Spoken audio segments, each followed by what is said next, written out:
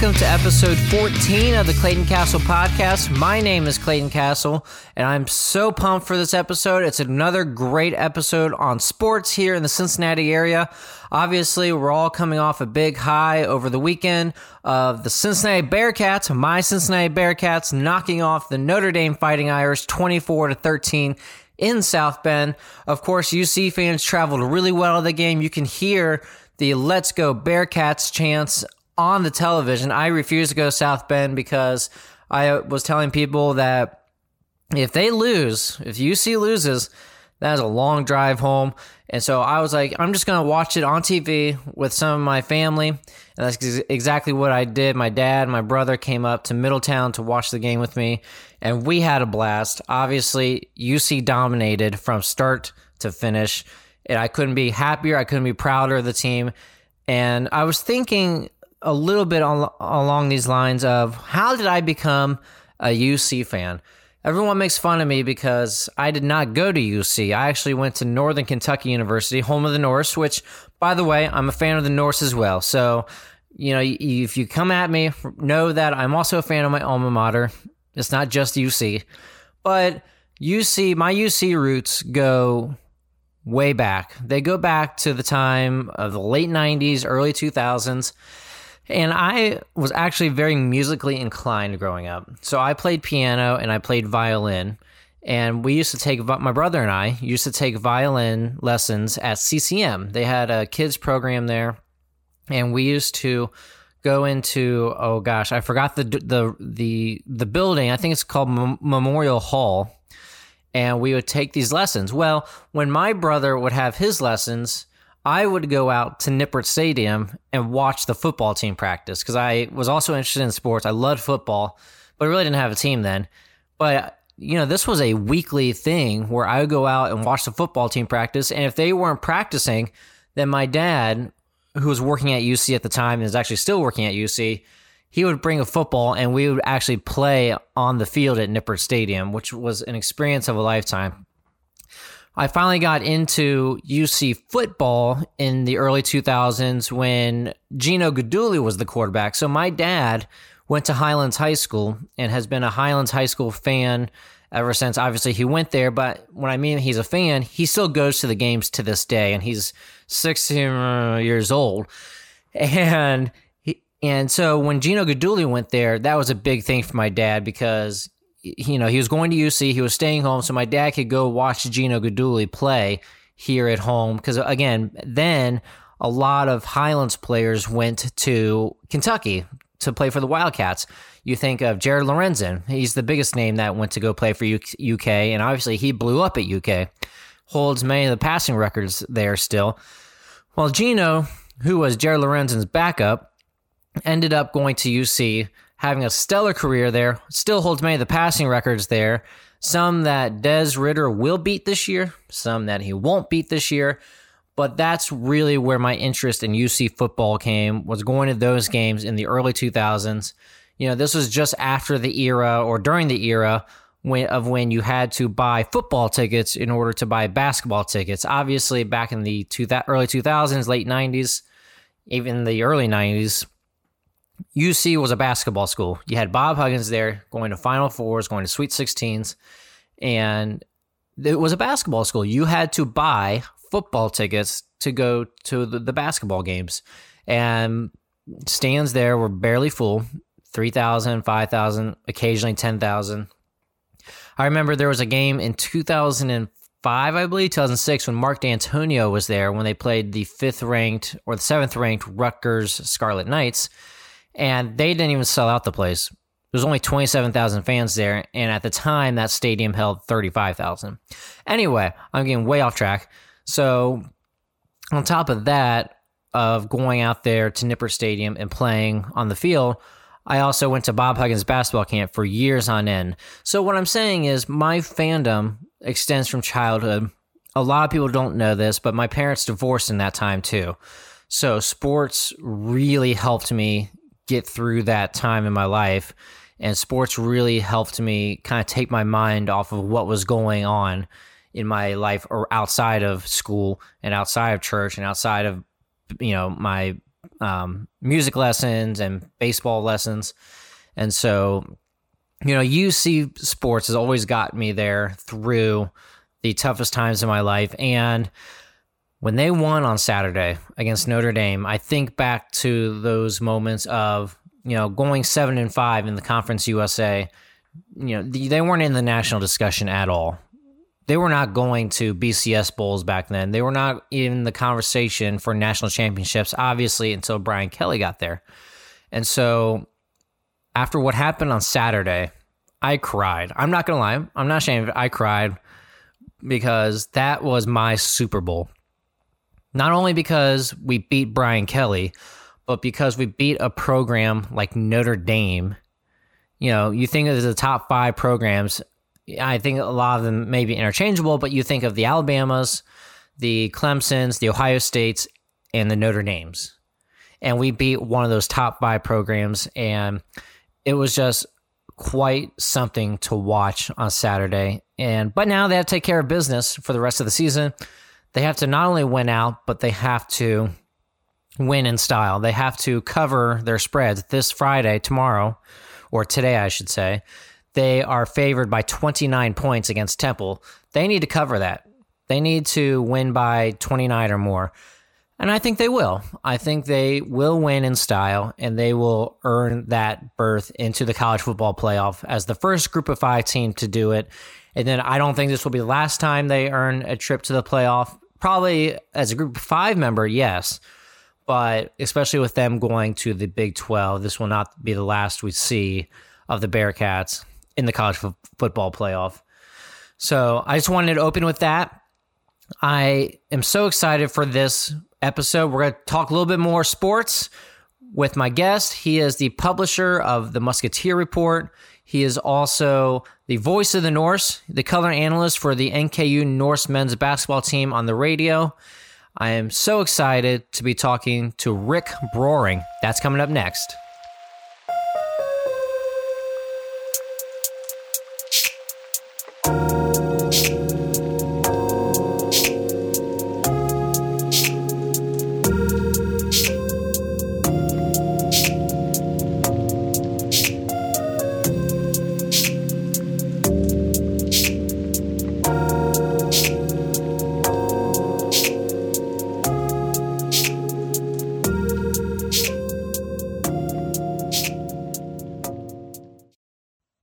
Welcome back to the Clayton Castle podcast.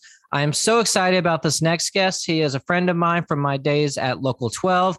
He is the editor and publisher at Musketeer Report. You can also hear him as the voice of the Norse on the radio side of the NKU Norse men's basketball team as the color analyst.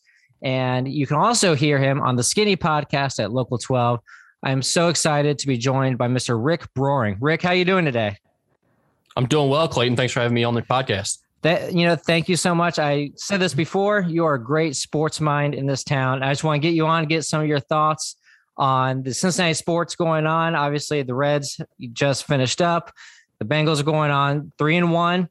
Obviously, the Bearcats are the talk of the town right now. And then, obviously, I want to talk a little college basketball with you. I know that's one of your strongest wheelhouses, talking about Xavier and UC and obviously the Norse.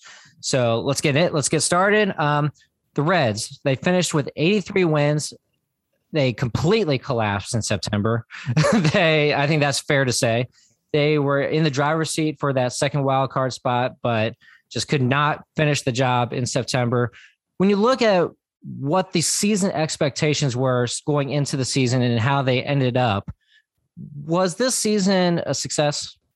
That's a tough question for me because it's funny when you asked me what my expectations were before the season, or if you would have, I would have said, I think the over under in Vegas was 82.5 wins or maybe it was 81.5, I believe. And I said, I probably go under that. Like, I think they'll have a losing record. And lo and behold, they got the over. So from my perspective before the season, they actually overachieved, I guess you would say.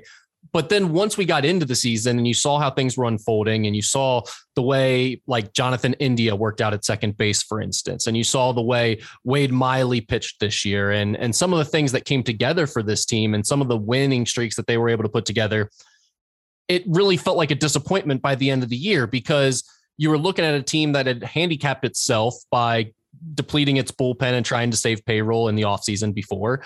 And a team that had a couple of guys just not perform up to the standards that you would expect, specifically thinking about Eugenio Suarez at third base, thinking about Luis Castillo, the way he started off the season, especially. And then Sonny Gray had his struggles throughout the year too. And it's like, man, if any of those things go right for this team, yeah, you have to think they would have had a better chance. But also, I mean, kudos to the Cardinals because they put on a run there at the end of the season, unlike we've really seen very often. So a lot of factors going into that. It's a long-winded answer, but I guess it's my way of saying, my convoluted way of saying that's tough to answer right now.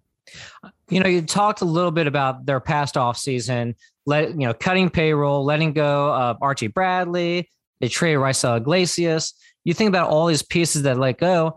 And that bullpen was the talk of disappointment in the beginning of the season. They kind of started to find their groove a little bit at the end of the season. I kind of played the what if game. What if they had not just kept the parts that they had? They didn't even need to really go out and add anything. I mean, I think adding a bat here or there might have helped. But you think of what they did last offseason. I mean, they could have won 90 games if they just kept those two pitchers, those two relief pitchers, and we'd not had a Heath Hembry or a Brad Brock in the bullpen this year. Yeah, it really felt that way. And that's part of why I say it's like, looking at the team before the season, I didn't think they were going to be very good. But once some of these guys started playing and playing well, and you had Tyler Naquin punching above his weight, and some guys really having good seasons, then it became really frustrating to look at the previous offseason because you're exactly right. If you just keep the team together in terms of your bullpen and some of the depth, you're at 90 wins potentially with this team, and they're a legitimate threat. But that's not the way it played out. COVID obviously had a role in that. I think an ownership and front office group that doesn't really have a clear plan of what they're doing, or at least didn't going into last year, were big factors. So that's kind of where things stand with the Reds right now. And the onus is on that group now, because while you're going to probably lose Nick Castellanos and you're in a little bit of a retooling session here, you also got some young talent. You've got Jose Barrera, you've got Jonathan India, you've got Hunter Green and Nick Lodolo waiting to come up at the AAA level. So there is some reason for optimism, but they really have to do a good job of piecing this team around those guys and also finding the money to do so, because I can't imagine they made a whole lot more money this year with the attendance being so down. You touched on my next question already. You talk about that young core of players. Jonathan India is probably going to win Rookie of the Year. Tyler Stevenson played out of his mind. What really struck me about Tyler Stevenson was he was so clutch. I don't know how many pinch hit hits he had, pinch hit walk-offs he had. So you kind of have those young core of players. Jesse Winker, who would have thought that he would have had a starting all-star year at the beginning of the year. So you have this core to work around. In your eyes, what are some of the top off-season priorities for this team going forward? Well, you've got to fix the bullpen. That's obvious. And then the big thing right now is you're going to have a major hole in the middle of your lineup without Nick Castellanos. I mean, he really carried this team in a lot of ways this season. And Jesse Winker in the first half had his moments. He was really good, as you mentioned. But Nick Castellanos was kind of the heart and soul of this team at times and really gave them an edge, it seemed like. So I think they're replacing more than just a bat, but you're replacing a really good bat in Nick Castellanos. So I don't know exactly how they solve that issue. It doesn't necessarily have to be a right fielder, I don't think, but they're going to need to add some pop in the middle of that order. So I want to move on to the Bengals. 3-1. No one really thought that was going to be possible. If you look at their schedule, looking back at it, you kind of figure, okay, maybe it is possible because the Vikings are okay. They're not the Vikings team from early in Mike Zimmer's tenure. The Steelers are not great. Ben Roethlisberger looks like he needs to be in an old folks home. They should have won that Bears game. I mean, you can't turn the ball over 3 straight passes. You can't throw 3 straight interceptions. If you just take out one of those interceptions, who knows what could have happened. The Jacksonville game, Joe Burrow found a way.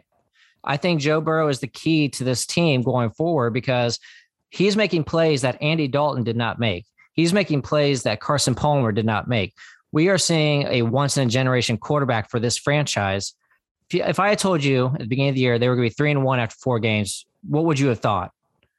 Well, Richard Skinner and I had gone through the schedule game by game and done predictions for every game before the season started. And I had them at 2-2. So I guess it was the Vikings game that I had them losing originally that they ended up stealing and getting a win there. So yeah, I wouldn't have expected that. And in a lot of ways, I think, this season could have gone a lot of different ways to start. It could have been 1-3. It could have been 2-2. It ended up being 3-1. And I almost wonder how much of that was the fact that they were able to pull out that first win late against the Vikings. And you had the big touchdown pass to Jamar Chase right before the end of the half. And some of that, I think there were a lot of good vibes coming out of that Vikings game that helped give this group some confidence. And you wonder how much that played into the fact that they were able to pull out a win on Thursday night against Jacksonville when they were struggling. And I think that mattered. So yeah, against these bad teams, I think it could have gone a lot of different ways.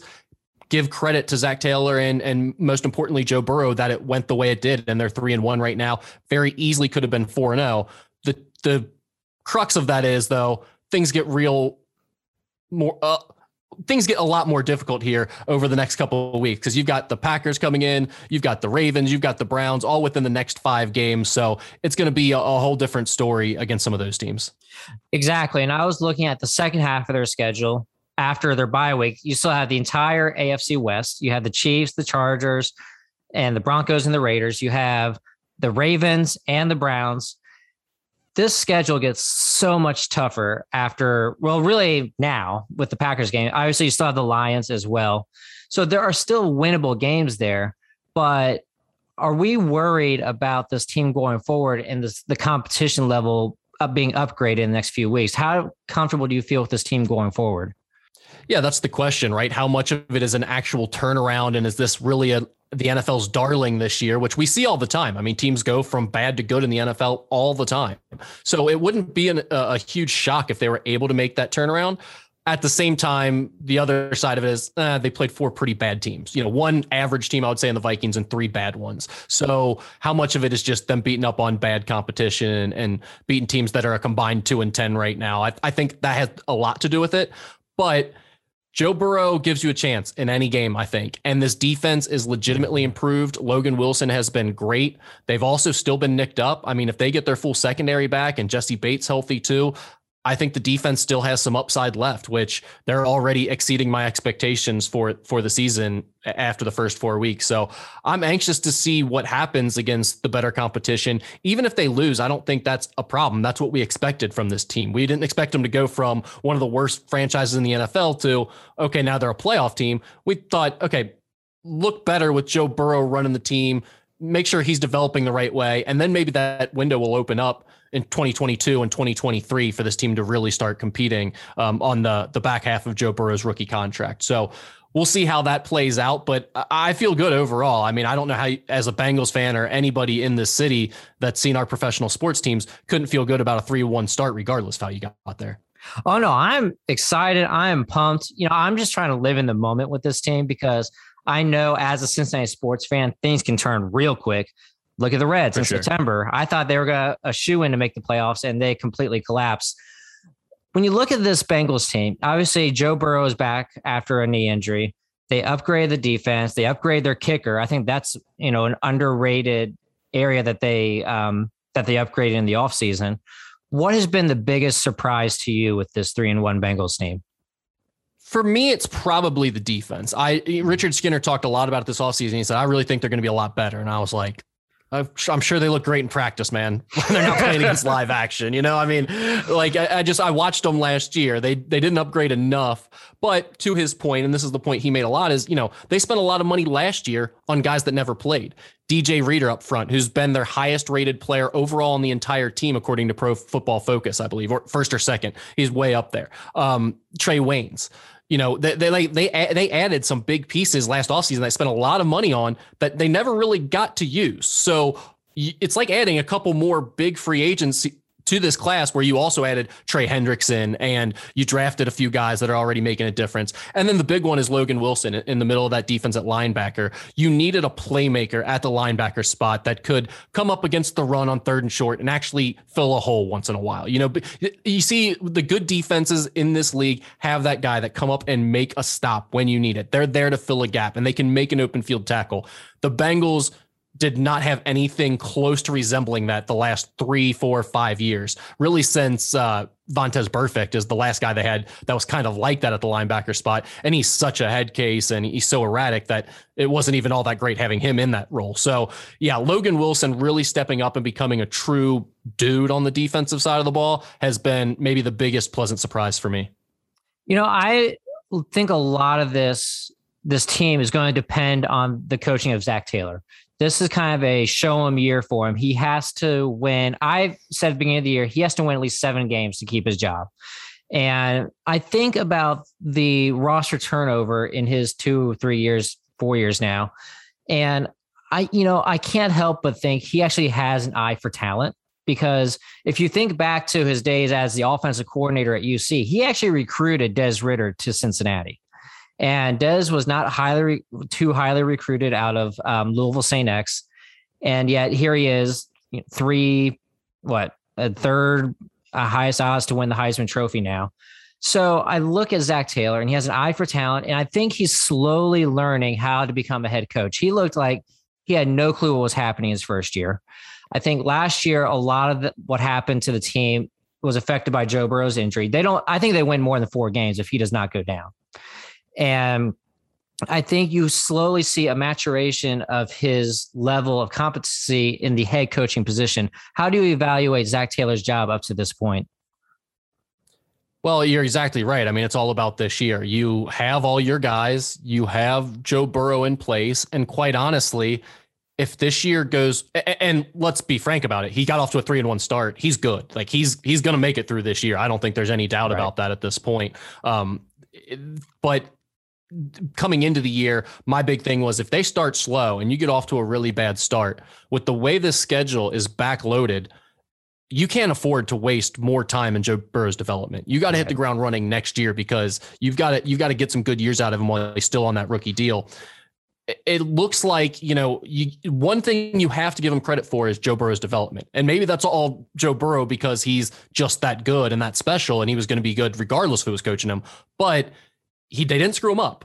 And we've seen that before with this franchise when you take a highly ranked quarterback. So, I mean, I'll give him that. At least Joe Burrow's developing the way we expected. The offensive lineman they've drafted, Jonah Williams, looks outstanding at left tackle. Jackson Carman is already making strides at right guard, even though he's a bit of a project.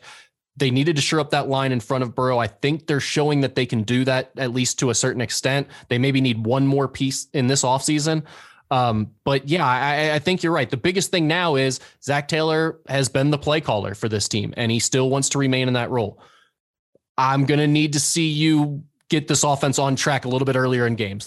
They've just been wasting first halves. They've been overly conservative, and I understand they're probably trying to protect Joe Burrow, but he's getting hit either way. It's the NFL. He's in the game. If he's going to be your starting quarterback, you got to use him like a starting quarterback. I mean, he's ranked 30th in the league in dropback percentage right now, meaning he's not throwing the ball nearly as often as all these other quarterbacks are by percentage. That's not something you should be doing with a guy as talented as Joe Burrow. That's something you do with, former Bengals quarterbacks that we won't necessarily mention on this podcast. So I need to see him open it up a little bit and figure that out offensively. But aside from that, right now, I think Zach Taylor has done a pretty good job this year in a year where he really needed to prove himself. When you look at the quarterbacks of the AFC North, you have Joe Burrow, you have Baker Mayfield, Lamar Jackson, Ben Roethlisberger. Is Joe Burrow the best quarterback in the division? He's the guy I'd want the most right now, for sure. I think you probably put Lamar Jackson in that role right now. He's done more. The guy's won an MVP, I know everyone wants to talk about Lamar Jackson not being able to throw, and I understand that, but he's done a lot in this league already. So I'll give him the edge right now. I don't know that I can still give Baker Mayfield the edge. He's so erratic. And even this year, Joe Burrow's clearly been better than him this year. So I think I would probably say Burrow's passed him up, and Roethlisberger, I don't think there's any doubt about that. Roethlisberger has fallen off a cliff here the last 2 years. So at my fantasy football draft, I bet someone $50. I said that the Bengals would finish above the Steelers in the standings at the end of the year. Do you think that bet is safe for me? Yeah. Yeah. I think the Steelers are one of the worst teams in the NFL. They're awful. Yeah. They looked so incompetent against the Bengals 2 weeks ago, and they are I think 1-3 now. So they're definitely in the cellar of the division. And you see the top of the division, it's so top heavy. You have 3-1 Bengals, 3-1 Ravens, 3-1 Browns. Who comes out on top at the end of the year, in your opinion? Oh, it'd be the Ravens or the Browns, I would assume. I'm going to say it's the Browns. Their defense just scares me up front. I think they've got a little bit more explosive nature to them. But the Ravens are tough, man. And I don't love Lamar Jackson as my quarterback, but again, he's won a lot of games. So either one of those two, I think it's going to be really close all year. But I would think it's safe to assume the Bengals can at least be in the playoff hunt, because I believe there are 3 wild card spots now, or 2 or 3. I believe they expanded to 3 this year. Am I correct? Or maybe I dreamt. But anyway, so even if it's 2 or 3, they should still at least be in the hunt come November or December. I don't know that to be true. No, I mean, I expect this team to win about 7 games. So no, I don't think that'll be enough on a 17-game schedule to end up in the playoff hunt. But, I mean, they're 3-1 right now, so anything's possible. Yeah. Well, and I think, yes, I would agree to that to an extent. I think a lot of it depends on, you have to win some of these big games. You have to win either against first of all, you have to win all the games you're expected to win. That includes the Steelers game, the other Steelers game here at home, and the Detroit Lions. I think those are the big ones, possibly the Raiders. So you have to win the games that you're expected to win. But you also have to beat teams like the Chiefs. You have to beat teams like the Packers. You have to at least beat the Ravens and the Browns once in order to have a shot. Is that a fair assessment of what they have to do in order to make the playoffs? Yeah, I mean, that's exactly right. You got to win against the good teams too, right? I mean, there's too many good teams left on your schedule for you to just beat up on the bad ones and have a chance. And basically that's what I have them doing. I have them beating the bad teams on their schedule and winning 7 games, going 7-10. If they find a way to steal 3 of those games against the good teams and make it 10-7, then yeah, we're talking. It's a different ball game. But you are right. I just confirmed there are 3 wild card spots this year. So that's correct. Cool. Well, thank you. And I feel smart for once. But okay, so moving on. I know you're not a huge UC fan, like at all, but I'm sure you know what happened on Saturday with the win over Notre Dame, and you know enough about this program. First of all, I'm going to get the obvious question out of the way. Is that the biggest win in program history? Yeah. Yeah, I don't think there's any doubt about that. You look at this team, they don't really have a weakness. I think going into the season, their biggest weakness would have been their offensive line, but that seems to not be an issue because Des Ridder is in the conversation for the Heisman. Going forward, what does this team have to do to earn respect and earn their way into the college football playoff? Well, they're going to have to really run up the score on some of these AAC teams. Like, as much as in the NFL, it's just about winning and, let it take care of itself. In the college game, you need style points, especially if you're in UC's position right now. And that Indiana win, we thought before the season was going to be a big deal. It really is meaningless at this point. Indiana stinks, unfortunately. And that's hurting UC a little bit. The good thing for them is Oregon just lost. So I think you can take the Pac-12 out of contention for a playoff spot. I don't think they have a chance to get in now because Oregon lost to Stanford, who's not good. And the ACC with Clemson not being good, I think you can count the ACC out. So there's 2 of the Power 5 conferences that I feel pretty confident saying they really don't have a path to the playoff at this point. And you can feel pretty good about that. So it really leaves you with the Big 12, which Oklahoma is undefeated, and they've got a fairly favorable schedule. They've got a big game this weekend against Texas. They've got a game against Oklahoma State, who is ranked their final week of the season. So you're hoping Oklahoma loses at least one of those games, and that would really help you.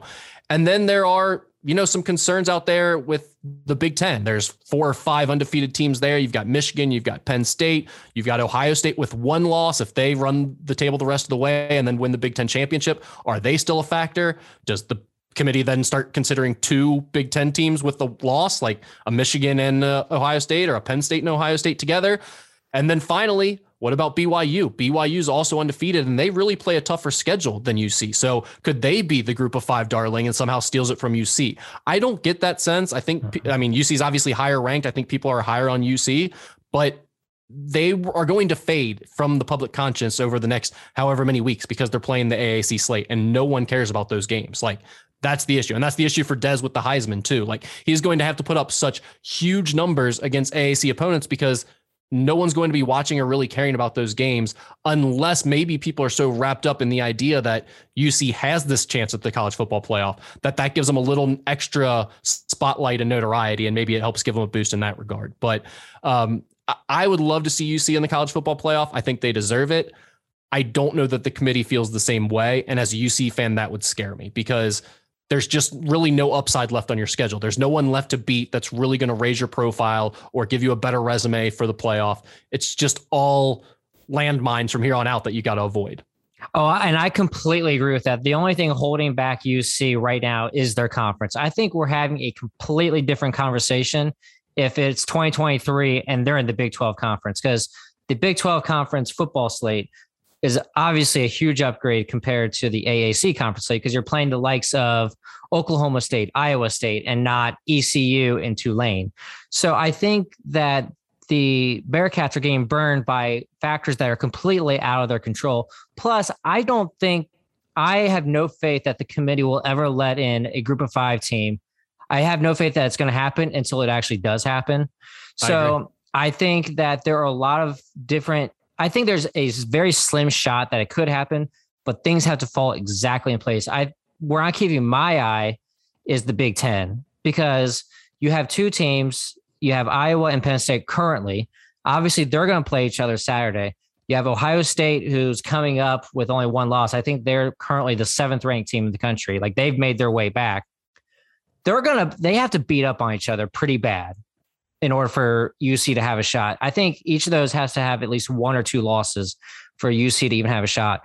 I look at Oklahoma's schedule. Like you said, they have a ranked Oklahoma State. They still have to play Texas. That's still a rivalry game, no matter how good or bad either team is. So I look at Oklahoma and I say, there's a shot that they're not going to go undefeated. Plus, they would have to play probably Texas in the Big 12 championship game. So again, I think there's a shot, but I have no faith in the committee putting in a group of 5 team until they actually do. Because you look at UCF in 2017, they had a great schedule. They go and beat Auburn in I think it was the Peach Bowl, and they just declared themselves national champions because they weren't in the playoff. Do you think they'll ever put in a group of 5 team in the playoff?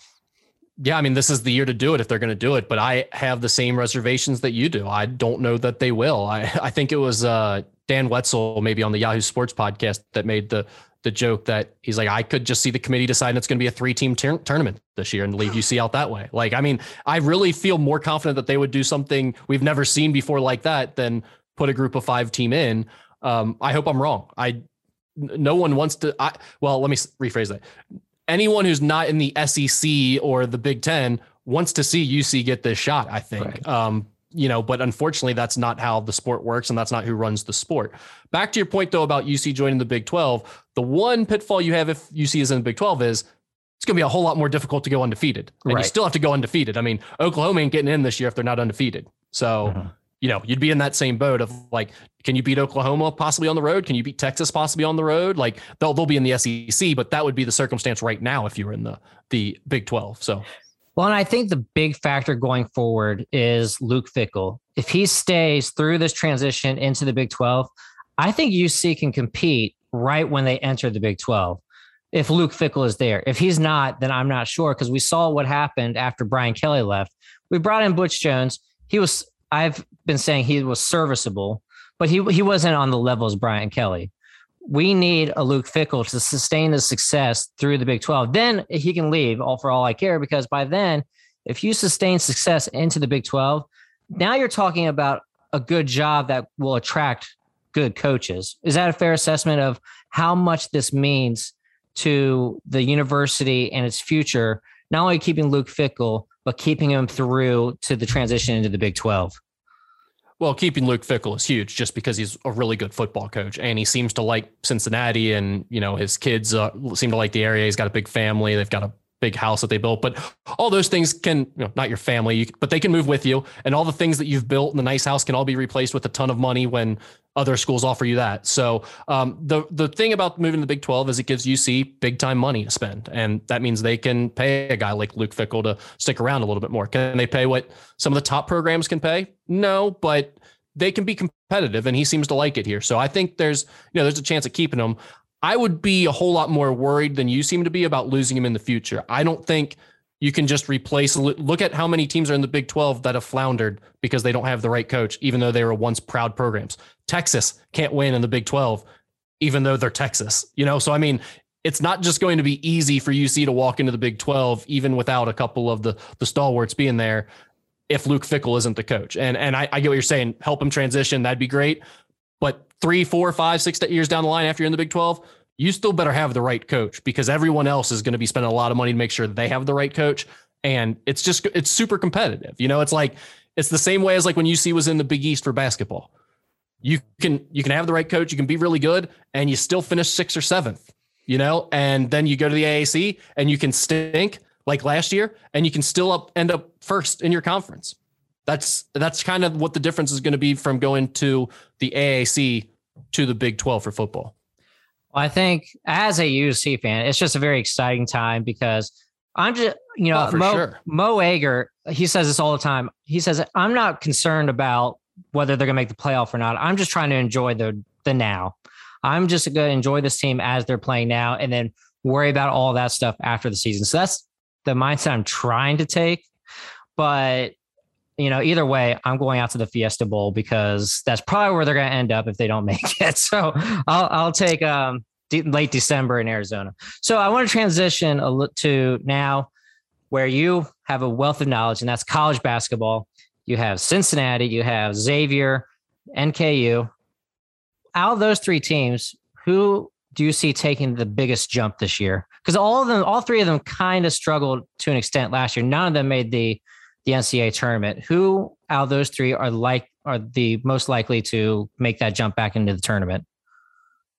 Well, I mean, I think Xavier's definitely got the best chance of making the tournament out of those 3. And I think they're the team that'll make the biggest jump from last year because they, really struggled down the stretch. And I think the Xavier team has a lot of guys back. They've got, an experienced group. They've added some transfers. They've got a couple young guys in Colby Jones and Dwan Odom that are going to take a huge jump. It's just a really deep group, the deepest group and most complete team that Travis Steele has had. He has no excuses this year. He has to prove he can get to the tournament 4 years in a row at Xavier isn't going to go over well with the fan base and the big donors. So it's a huge year for him. It's a huge year for the team.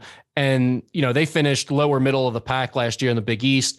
I think it's quite possible they finish anywhere between 2nd and 4th this year in the Big East. So that would be a bigger jump. With UC, it's hard to know what to expect. I mean, the great thing is they're still in the AAC. So they're going, once they get into conference play, even if they struggle in non-conference, they're going to have a great opportunity to win a lot of games and be competitive there at the end of the season. I don't expect them to be a tournament team this year. I think it's going to be tough for them to score a little bit. I like David DeJulius a lot. I think a lot is going to be riding on his shoulders. And then they've got some athletes and rebounders and defenders that they've brought in that all played at high major schools. But none of those guys are really offensively skilled or talented players. So Wes Miller wants to bring back the defense at UC. That's his calling card. He's done a lot with his point guards in the past. That's kind of been his MO. So I would look for David Julius to really be kind of running the show and doing a lot of the scoring for UC. And I guess hopefully you get enough from Jeremiah Davenport and maybe like a Mason Madsen as a shooter on the wing. And that can provide you enough scoring to go along with the defense that once you get to AAC play, you'll be in good shape. But they're going to be a really interesting story to follow all year because I think Wes Miller is going to do a really good job and turn it around quickly. I just have no idea what to expect from this group because it's a lot of UNC Greensboro players. It's a lot of high major transfer role guys, and then a couple of leftovers that, had an up and down year last year. So then finally with NKU, I think they're the team that I'm certainly most excited about watching. And I think they're going to be really good. They're going to take a step forward, but so is the entire Horizon League Conference. You know, the team that won it all last year, Cleveland State, brings everybody back. Oakland brings everybody important back. Wright State loses their big man in the middle, but they bring most everybody else back and have some more talented guys coming in. They always recruit better than most of the conference. So you've got right there 3 teams off the top that if you pick them ahead of NKU this year, I don't think that's unreasonable. And I'm really, really high on NKU and how they're going to improve. And I'm not even mentioning the fact that at Milwaukee, they've got a 5-star freshman coming in, a potential one and done, a very likely one and done guy, a guy that people think could be a lottery pick. So, I mean, it is going to be a fascinating season in the Horizon League. At Detroit, you've got a guy that could be the Horizon League's all-time leading scorer potentially, and Antoine Davis. So there's just a ton of fun storylines in this conference. There's going to be 5 or 6 good teams, NKU being one of them. I can't wait for the season to get started to watch those guys play. So I want to kind of go back to each one a little bit individually. So back to Xavier. What I don't understand. I don't know what to make of Travis Steele yet. Like you said, this will be, I think this is 3rd or 4th year, and he has not made the NCAA tournament. What can you talk a little bit about what Xavier fans are feeling right now with Travis Steele? Is there a little bit of impatience? Is there a little bit of, okay, you need to show us something now? Yeah, everyone feels, obviously, when you miss the tournament 3 years in a row at a school like Xavier, I mean, everyone's going to be worked up about that. And I think right now you can make of Travis Steele whatever you want to make of him, because he's done just well enough. They've been competitive, and in the Big East, I mean, it's difficult. You know, no other Xavier coach has started their career in the Big East. Chris Mack was in the A10, transitioned, had Jordan Crawford, to Holloway, like all these guys, really talented team in the A10. And then a couple years later, he went to the Big East. So it's a little bit different transition for him. He learned how to coach. Travis Steele is cutting his chops, first head coaching job against Big East competition. And he's done okay. They've been competitive. They've been middle of the pack. They've missed the tournament, missed the cut line 3 years in a row. And there's been reasoning. You could call them excuses. You could call them, adversity that was difficult to overcome, whether it be the COVID stoppages last year, whether it be Paul Scruggs getting hurt the year before at the end of the year when they lost those games. There's been a lot of reasons for why they haven't made the tournament, but this year, most of those reasons are gone. You've got all your guys. You've got a loaded roster. You have to be able to prove you can get in. But back to my point about, I think you can make whatever you want of Travis Steele. It's like he's also recruited really well. They've got a lot of talent coming in. They got a really good young roster. I think a lot of people would say, yeah, I don't want to lose Travis Steele because I don't want to lose the young guys that we have on the roster and the talented freshmen that he's bringing in next year. At the same time, everybody would also tell you he's got to prove us something this year. He's got to make the tournament and hopefully make a run. So is making the tournament, is that the mark of success for this team this year, and the mark of success for Travis Steele keeping his job? I personally don't think he would lose his job either way. But yeah, I think if you make the NCAA tournament, there's no way he's losing his job. And I think people would feel much better. Now, it also depends a little bit on how you get there. I mean, if you go undefeated in the non-conference and you're rolling and all of a sudden you lose 7 straight and late in Big East play again and falter down the stretch, then yeah, people might not be like, what the heck's going on with this guy? We keep losing it late in the Big East season and we can't win in the Big East. I think people would have concerns there if you backed your way in as like an 11 seed after starting really well. But assuming they're somewhere between like a 7 and 10 seed, a 6 and 10 seed, which is what I would guess they'll be. I think he's fine. I think he's in okay shape, and Xavier fans will feel good enough about the progress and the direction of the program to look at the young talent and say, okay, let's see what he's got. Let's keep this thing rolling. For someone like me who, I watch Xavier, but I don't know too much about the rest of the Big East. When you said Xavier can finish anywhere from like 2 to 4 this year in the Big East, what are some of the top teams to look out for in the Big East? I assume Villanova is obviously the cream of the crop of the Big East conference. Who are some of the other teams to look out for this year? Yeah, Villanova is number 1, clearly. UConn is probably the team that most people are going to have number 2. I think that's probably who I would rank number 2 going into the season. I would then probably slot Xavier in at number 3. But I mean, here's the thing about the Big East. It's like pretty much everyone you can just say is going to be about 500. And then you go, okay, no, DePaul will be like 5 or 6 games under that usually because they're terrible. And then there's usually one other team that just for whatever reason is in a rebuilding year or whatever, just doesn't have it that year. And they'll be a few games under 500. They'll be right over DePaul. Then almost everyone else is going to be 500. And then Villanova is going to be several games over 500. I mean, that's how it is every year. Like the 2 to 7 is so bunched up in this conference. It's like, it's all a matter of like, do you steal a game on the road or not? Because most teams win their home games, and then it's about stealing 1 or 2 on the road. So yeah, it's just hard to really say. I think St. John's is going to be good. And then it's going to be a jumble after that for the most part.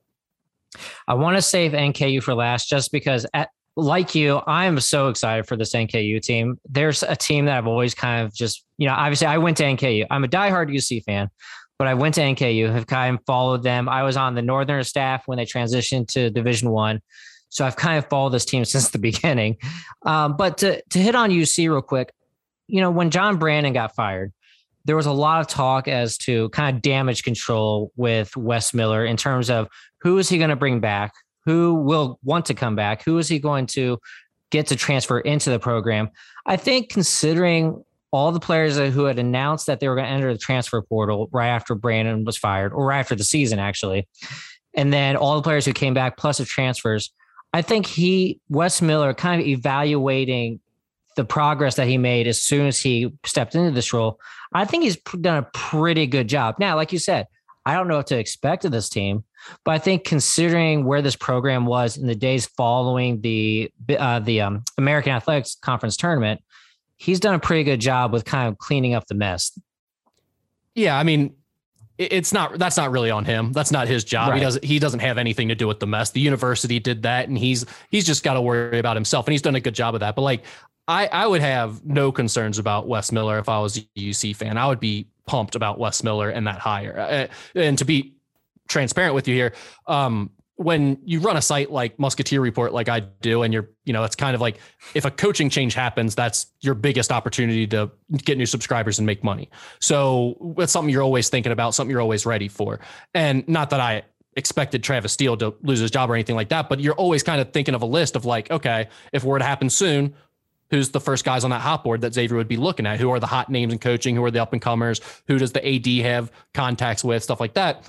And, last year, as I'm making that list towards the end of the season, this is in March, the number 1 guy on my list was Wes Miller. And the thing I wrote next to his name was, he wants the North Carolina job, so he'll say no, but you got to call him and ask.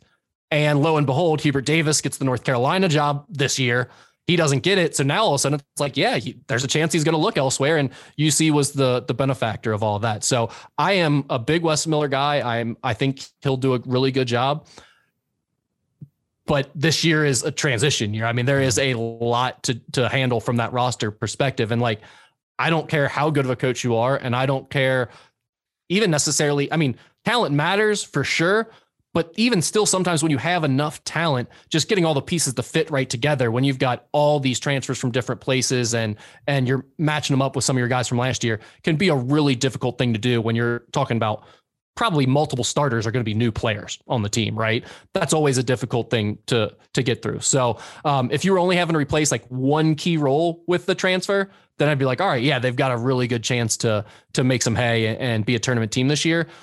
Given the fact that they've got so much to figure out with this group and it's so many new parts, learning a new system, learning a new coach, I just feel like they're going to have ups and downs early in the season. And maybe I'm wrong. Maybe they'll set the world on fire and they'll be much better than expected. But I feel safe normally betting on a group of new faces and a new coach that all has to figure things out, that they're going to take some time. And like you said, I think the greatest blessing to UC is that they are in the American Athletic Conference. So the competition, it can always be tough depending on the year. Wichita State is not the Wichita State that it used to be. SMU has had years where they're good, but UC is the one constant in the top 2, Houston. 3. Oh, well, yeah, in Houston, UC and Houston. And Houston as well. Obviously, Houston made the Final Four last year. But when you think of the history of the American Athletic Conference, UC has always been in that 1, 2, 3, 4 range. I feel as though they have a shot to at least be 3 or 4. And I think they have a good shot. But, like you said, there's just so many moving parts to this team where I don't know what to expect. Now, thankfully, I said when the transfer portal thing happened right after the tournament, I said the new coach has to at least keep Mason Madsen and Mike Saunders Jr. And Wes Miller did that. Those were the two key pieces who showed the most last year in terms of the freshman class, at least. And they also obviously got back to Julius and some of the other big parts. So I look at the American Athletic. You didn't want Terry Eason back, huh? I liked Eason. I really did. But I don't know. There was something about his play that I knew was not going to fit in with Wes Miller's style. And when Wes Miller came in, I was like, okay, Tari Eason, that's a huge loss. But I feel like the two biggest parts, the two who showed the most passion on the court and really played to their potential were Mike Saunders and Mason Madsen. So I'm glad he kept those. But when you look at the American Athletic Conference, you know, it's kind of weak. Let's be honest. Outside of Houston, it's really anybody's conference. Yeah, well, Memphis is going to be absolutely loaded. Memphis is the favorite this year for sure. Yeah. I mean, they've got Imani Bates, who's, you know, top 3 player in the country coming in. They've got Jalen Duren, who's top 10, I believe. I mean, they are loaded. So now Memphis has to prove they can actually win with Penny Hardaway. They can score and do more than just play defense, but they are going to be the team to beat in this conference. Houston will be good. And then after that, you're right. I mean, I think anything third or below is fair game for UC. So once they get into conference play, I wouldn't put anything past Wes Miller in this group. I think they can put it together and win some games. I just think early in the season is where you're going to, because they've got some big non-conference games that they have to get through. And, you know, like they have to go to the Cintas Center this year for the crosstown shootout. So like some of those non-conference games are going to be more difficult. And I don't think this group is likely to be ready. And again, could be wrong. It's hard to predict anything with this group because we really know very little about what they're going to look like. Right. It's hard to even really know for sure what the starting lineup is going to be. I mean, I've got a guess or two, but you know, that could still certainly be open to interpretation at this point. So we'll see where they're at. But my guess is a slow start, and then they'll get better as the season goes. All right, transitioning to our beloved Norse. As I mentioned in your intro, you are the color analyst on the radio with Jim Kelch. Last year was an exciting year because you saw a lot of these freshmen break out. You saw Marquise Warwick break out. You saw a lot of different parts of the future come together. How do you assess this Norse team and the parts that are coming back with, you know, you obviously have Sam Benson from Highlands coming in as well. So kind of melding these together, how do you assess this NKU roster this year?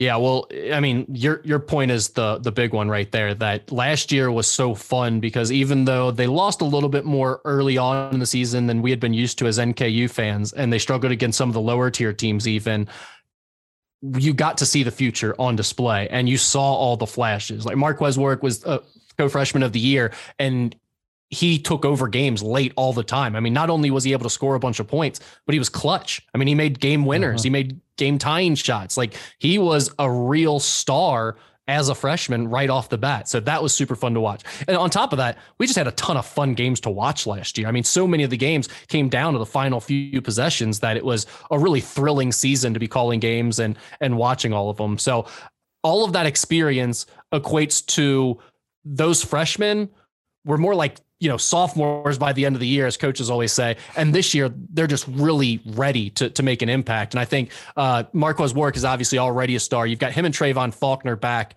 as your two go-to guys. But right. David Bam, one of the other freshmen, he's 6'8", a foreigner who went over and played for the Czech national team and did really, really well with those guys. And, you know, they were raving about his progress and how much he's developed. And since he's been back, I've been at the first couple of weeks of practice and I was at some summer workouts since he's been back. He looks outstanding. I mean, his footwork, very reminiscent of Drew McDonald and the footwork Drew would use to score on guys in the post.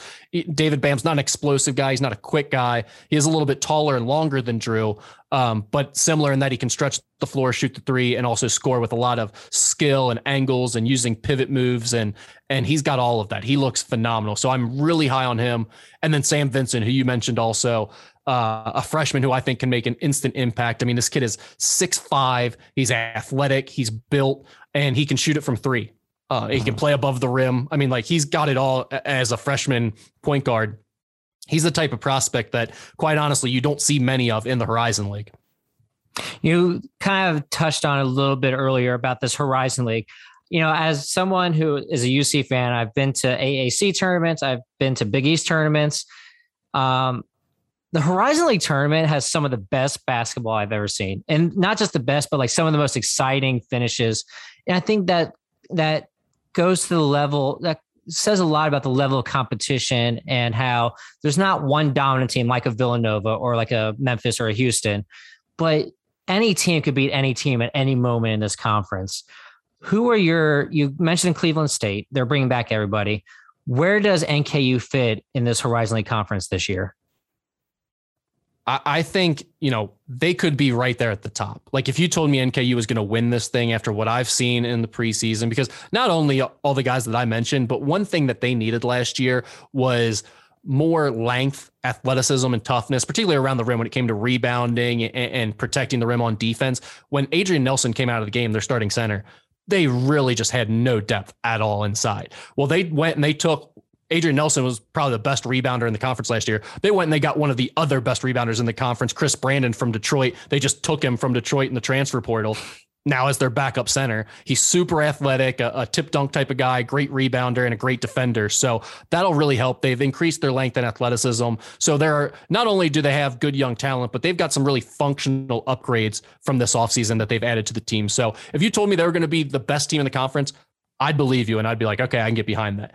If you told me they were going to finish fourth this year, maybe even fifth, I could listen to your argument for why 3 or 4 other teams are going to be right there with them, if not better. Now, I think NKU is a little deeper, and I think they have enough high-end talent with Warwick and Faulkner and Bam.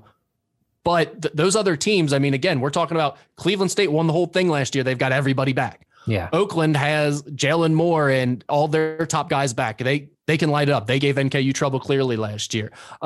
Wright State is always going to be a factor at the top of the league. And then again, Milwaukee with a 5-star plus Tijon Lucas and a lot of their guys back. I mean, they're going to be a threat. And then Detroit was much improved last year. They've still got Antoine Davis, who's the best scorer in the conference, one of the best shooters.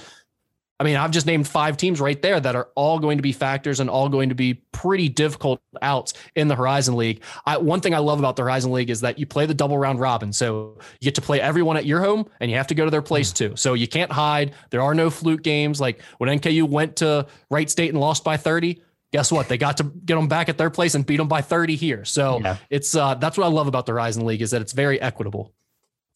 I will say I was at that game in Wright State when they lost by 30. And that was not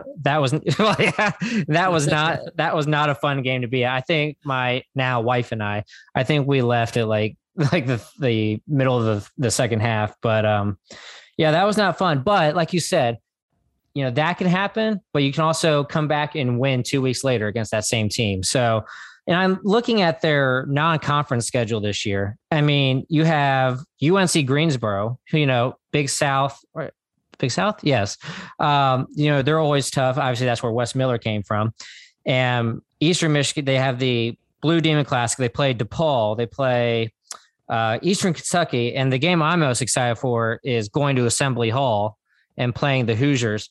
I mean, this is a very interesting non-conference schedule. There are a lot of winnable games, but there are also some, obviously your bye games, your tough games that you're going to have to really come out and play. How do you assess this non-conference schedule for the Norse? Well, I think it's a really exciting one. I mean, we've been, ever since NKU joined Division I, we've been searching for that high major win. We've been waiting to knock off one of the big dogs, and it hasn't quite happened yet. My first year on the calls 2 years ago, they went to Arkansas, and they came this close to 2 Dantes Walton threes from going down for having a chance at it, and they just couldn't get 2 wide open looks to go down. Played a great game there. But this year, they've got a game at DePaul against a bad Big East team that has a brand new head coach that's coming from the NBA that probably hasn't spent a lot of time practicing against matchup zones and preparing his team for those over the last few years. And then they're at Assembly Hall against Indiana, a team with a brand new head coach coming from the NBA, probably hasn't spent a lot of time working on weird matchup zones over the last few years. I'm very excited about NKU's chance to finally pull the high major upset. And by the way, they were supposed to have UC with a brand new head coach at their own gym playing at NKU. Wes Miller was smart enough to bail on that game and say they couldn't figure out how to make it work, and he rescheduled it for the next few years. But man, I mean, they could have had 3 shots at high major opponents, all with first-year head coaches, and one of them in their gyms. That would have been unbelievable. I'm still really excited about the 2 shots that they have.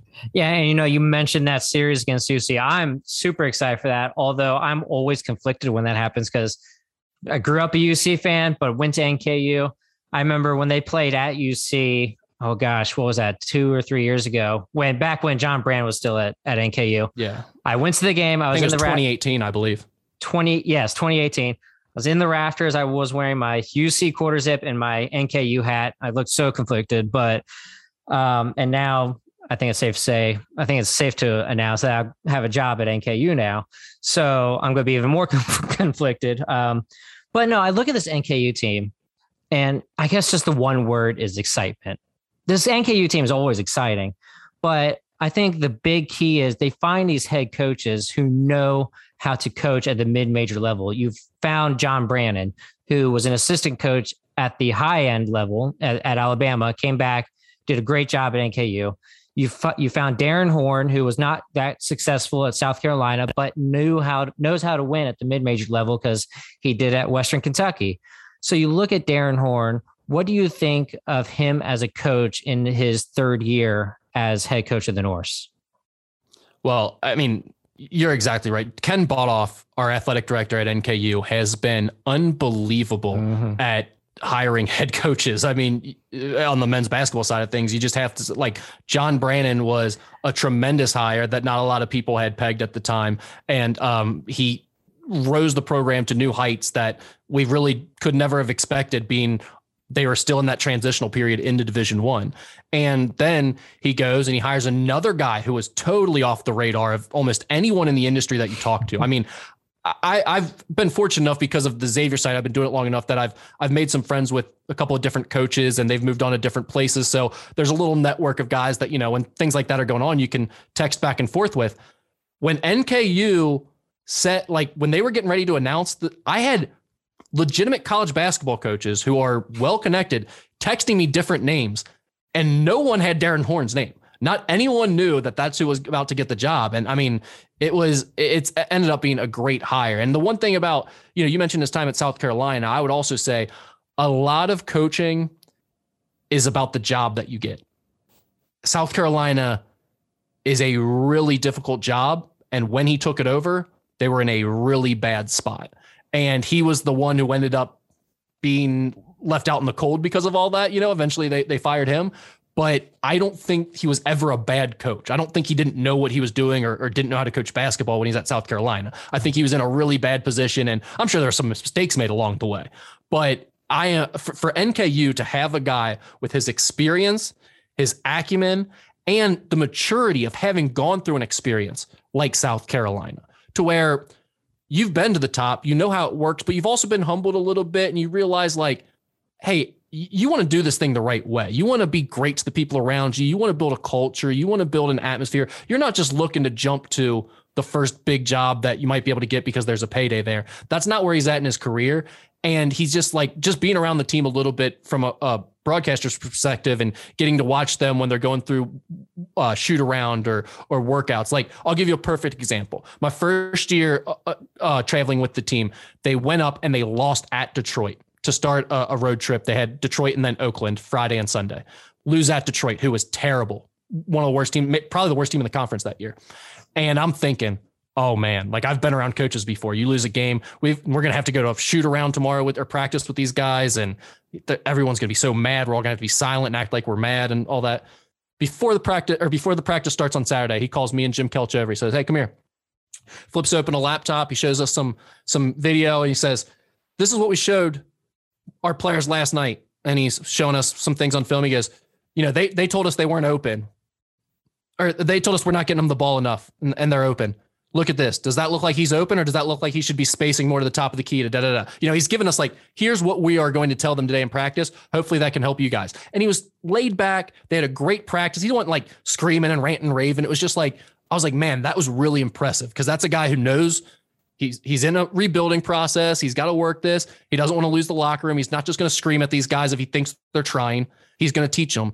And I've really been impressed by the way him and his young staff have handled the whole situation. I think they're really good. All right, last question. How have you liked being on the call for these NKU games? What is this like one of your dream jobs to be on the call as a color analyst for a Division I men's basketball team? It is. I'll tell you the story I've told a lot of people, which is when I was 11, I came into my dad and I was just basically like, I'm not going to play in the NBA. It's settled, like, unfortunately. My dad's like, what are you talking about? I'm like, well, there's not any short and fat white dudes in the NBA. Like, I was like very self-aware at the time. Like, there's no way I'm going to be able to play in the NBA. I can clearly see this. And my dad was a big, like, don't sell yourself short, keep playing, keep working hard type guy. But I was well aware, like, I've got to figure out another way to stay involved in sports. So, I mean, from 11 on, I would call basketball games on a Talkboy tape recorder. I don't know if you remember Home Alone. That might be a little too old for you, but I would be calling into a little voice recorder basically and turn the sound off while I was watching on TV and stuff. So I always wanted to do play-by-play. So I got into college and like got into the workforce and started realizing I didn't want to go like sell a bunch of ads for single A minor league teams. And that's kind of how you become a play-by-play guy. Right. It became other stuff, writing and other things like that became my route to a career. But to be called back like this and be a color analyst of all things, which, I never would have expected. It is a dream come true. The fact that it's with NKU and allows me to be a total like homer and fan and like I'm in that role, like it's awesome. It's everything I could want in that role. Like, yeah, would I have loved to have been calling Monday Night Football or calling the big college basketball games on ESPN? Sure, that would have been a great path too. But like the fact that I'm able to do this in a way where I get to keep up with my favorite team. It's like all fun. Everything about it is fun, from like just getting to be around the team at practice and talk to the coaching staff. To me, that would be enough, like not even calling the games, just getting that access to my favorite team. But then to like go call the games, which I really enjoy doing, learning from a guy like Jim Kelch, who has been at the pinnacle, called Major League Baseball, is a total pro, like all of that. Yeah, it is really a dream come true. I have had nothing but a ton of fun since I started doing it. You know what's so funny about that story is when I was at NKU and I was the sports editor of the Northerner, I did a feature on Jim Kelch, and he told a very similar story about how he got started. He would go to a minor league baseball game, I think it was, in he could have Bradley Braves games. That's what it was. Bradley Braves. Yep. Yeah. And he would take a tape recorder and just tape himself calling the game. And he said, the SID were there would let him go in this little private room and just do this to just put something on tape, he said. And that's how he got started as well. So that is so funny that's how you got started as well. Now, granted, I was a little kid dicking around and no one ever heard it. He was like actually like making demo tapes when he was like in high school and stuff. But right. Yeah. I was never as like organized and prepared, and still am not as organized and prepared as Jim. But yeah, I mean, he has an incredible path. I mean, you want to talk about a guy who really all he thinks about is like broadcast and like the next broadcast and stuff like that. I mean, he is a perfectionist that manner, and he truly like eats, sleeps, breathes it for sure. Yeah. He is one of the greatest broadcasters I've had the pleasure of listening to, both when he was at the Reds and especially as the voice of the Norse. I'm just so happy for you guys. Happy that you get to partner with him and learn from him. I'm kind of jealous in that sense. But so Rick, thank you so much for joining me. This was a blast.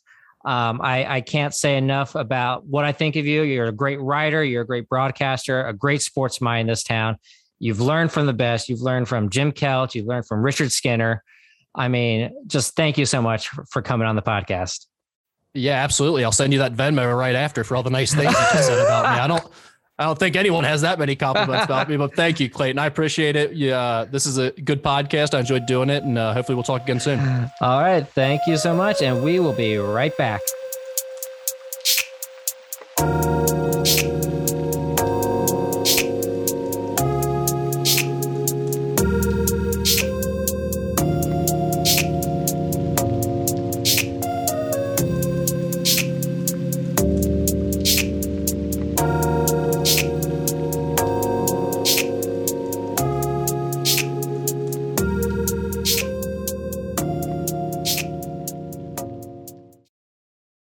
Welcome back to the Clayton Castle podcast. I really hope you enjoy that conversation with Rick Broering. He has such a great sports mind here in the Cincinnati area, and he knows a lot about all the sports in the area, not just the Xavier Musketeers, not just the NKU Norse, but you can literally talk to him about anything going on in the area, and he knows what he's talking about. So that's why I'm so happy and honored that he accepted my offer to come on the podcast and talk a little sports with me.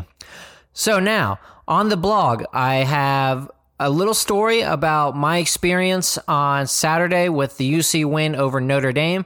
I talk a little bit about where the UC program has come since the 90s when you had to buy football tickets in order to buy basketball tickets. And I just write a little essay about that. About how I cried. Yes, that's in there as well. So you can find the blog at claytoncastlepod.blogspot.com. As always, you can follow the podcast itself on Apple Podcasts and Spotify and SoundCloud. Just make sure you hit the follow, like, subscribe. Don't forget to tell your mama, your daddy, your aunt, your uncle, your cousins, your boyfriend, your girlfriend, your husband, your wives, your mistress, whoever. Let them know about this podcast and really indulge in some of the stories that I have told on this podcast. I've really enjoyed telling them, and I really hope you enjoyed listening to them. And there's so much more coming down the line this season. I hope you'll continue to tune in, and I just want to thank you again so much for supporting me and tuning in every week to tell these stories. So we will see you again next week.